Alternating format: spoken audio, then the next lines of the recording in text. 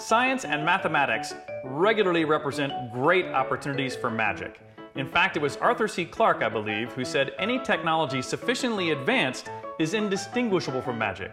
So every scientific or technical breakthrough that most people don't yet understand is a great opportunity for a magician. For example, in my home, I have this unique table.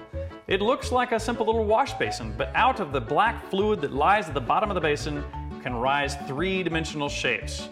And it takes a wise student of science to realize what's going on within the table. In this case, the fluid is called ferrofluid, and the table is built with large electromagnets within it to create these great three-dimensional shapes. For more about the maths and science behind this and other magic tricks, as well as PDFs and video resources for teachers, please visit Illusioneering.org.